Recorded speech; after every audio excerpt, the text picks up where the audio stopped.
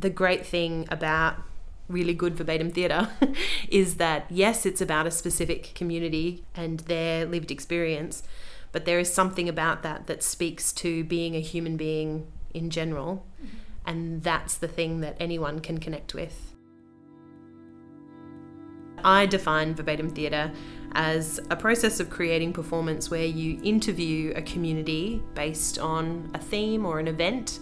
You record those conversations in some way and use that recorded material as the stimulus for writing your play.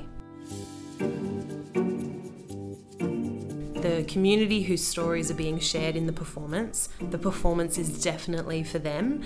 It's a great thrill to be in the audience while they're watching their stories performed back for them. It's brilliant. I was in a play once where I was performing in the play that we had written, and some of the people I had interviewed were in the audience, and it was just, even on stage, you could hear them saying, "Shh, John, this part's me," as they're watching us perform their stories back to them. How is putting on a verbatim play different, or has different challenges or different opportunities to putting on a completely fictional work? I'm a playwright, but I'm also a practice-led researcher, and I'm doing research around this production that looks exactly at that question. And so we'll be exploring that and researching that.